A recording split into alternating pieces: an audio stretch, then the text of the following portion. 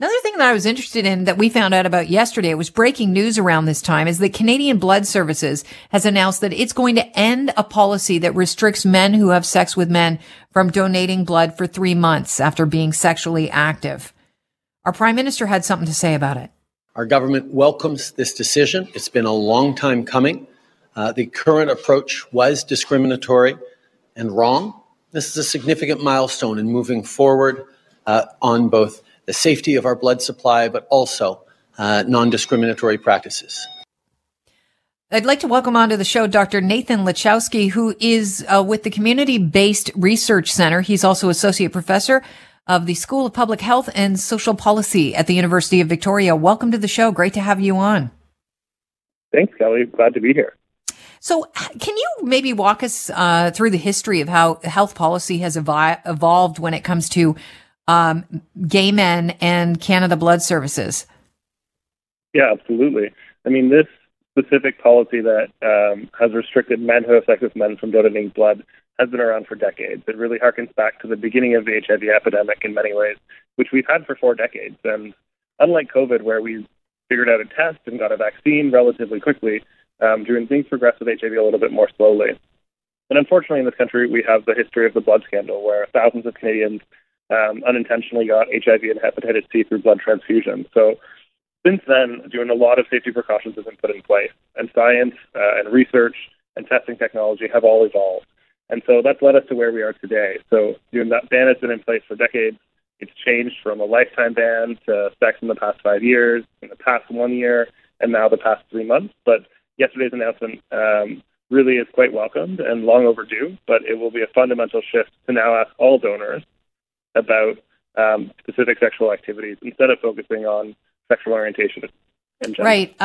Anyone who's given blood knows that your booking is one thing. You've got a date. You go to donate. You get there. You can be turned down based on your screening process. You're asked a lot of questions. They make sure that they know where your blood pressure's at.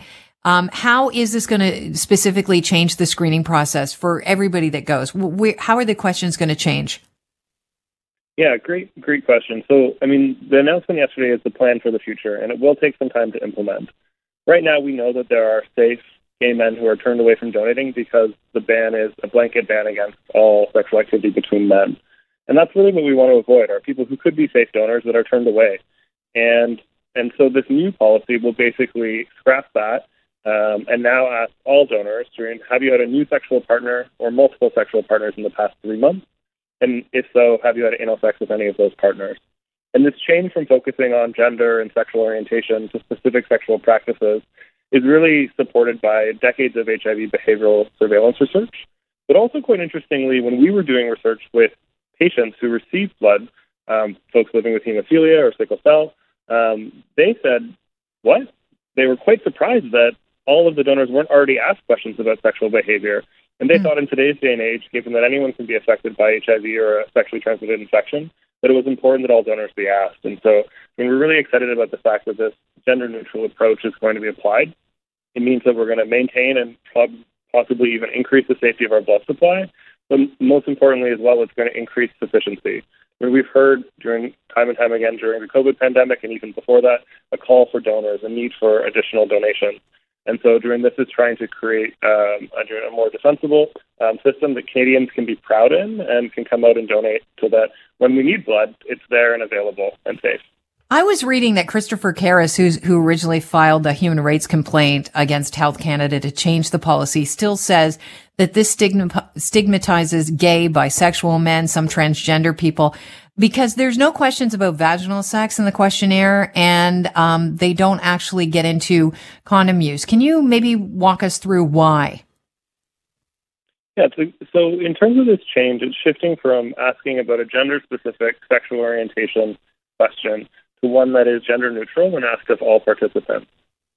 It's also based on evidence that has been collected for decades, as I said, in terms of HIV behavioral research around who is more likely to acquire HIV and who is not.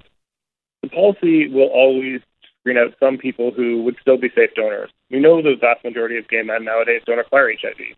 Similarly, the vast majority of people with multiple partners don't as well. But these questions are in place now, and what's really exciting about celebrating is this shift to a gender-neutral approach. So from here, there's certainly more work for us to do to refine these criteria and make sure that we aren't unnecessarily screening out someone who would be a safe donor. After the samples are taken, the blood samples, are they still screened for diseases like HIV and hepatitis B? Can you tell us what the process is after we give blood? Absolutely, yeah. So we have one of the safest blood supplies in the world, and part of that is because of the multiple strategies that are used to maintain that safety. So all of the blood donations in Canada are screened for infections like HIV and other known infections, and that's an important part of making sure that there is no blood donation that goes forward with an infection in it. However, all tests have some degree of imperfection, and we want to make sure that we're absolutely sure that no one is going to unknowingly get HIV or hepatitis B or some other infection from the blood transfusion. Again, this is really centering the lives of folks who rely on safe blood products for treatment and for their well-being. And so while that testing happens, the questions that are asked in the screening questionnaire are an additional process above and beyond that, meant to try and capture people who might have an infection but be unaware of it, and that also might not be picked up by the test. The new screening process will go into effect, I believe it's going to be September the 30th. Is that the date that you're getting as well? Yeah, it's certainly going to take a few months for Canadian Blood Services to get ready to implement this. This will involve changing the forms in the questionnaire, but also a lot of staff training and site preparation, where they're going to be inviting new people into donor sites that haven't been there before, that have been turned away for years, in trans folks, gay men, etc. And we want to make sure that people have a positive experience, because it's the aspect of coming back and doing ongoing donations that it's so critical to maintaining a sufficient supply. And so that change or this implementation is going to take several months, but we've also waited many, many years for this change, so a few months will be okay.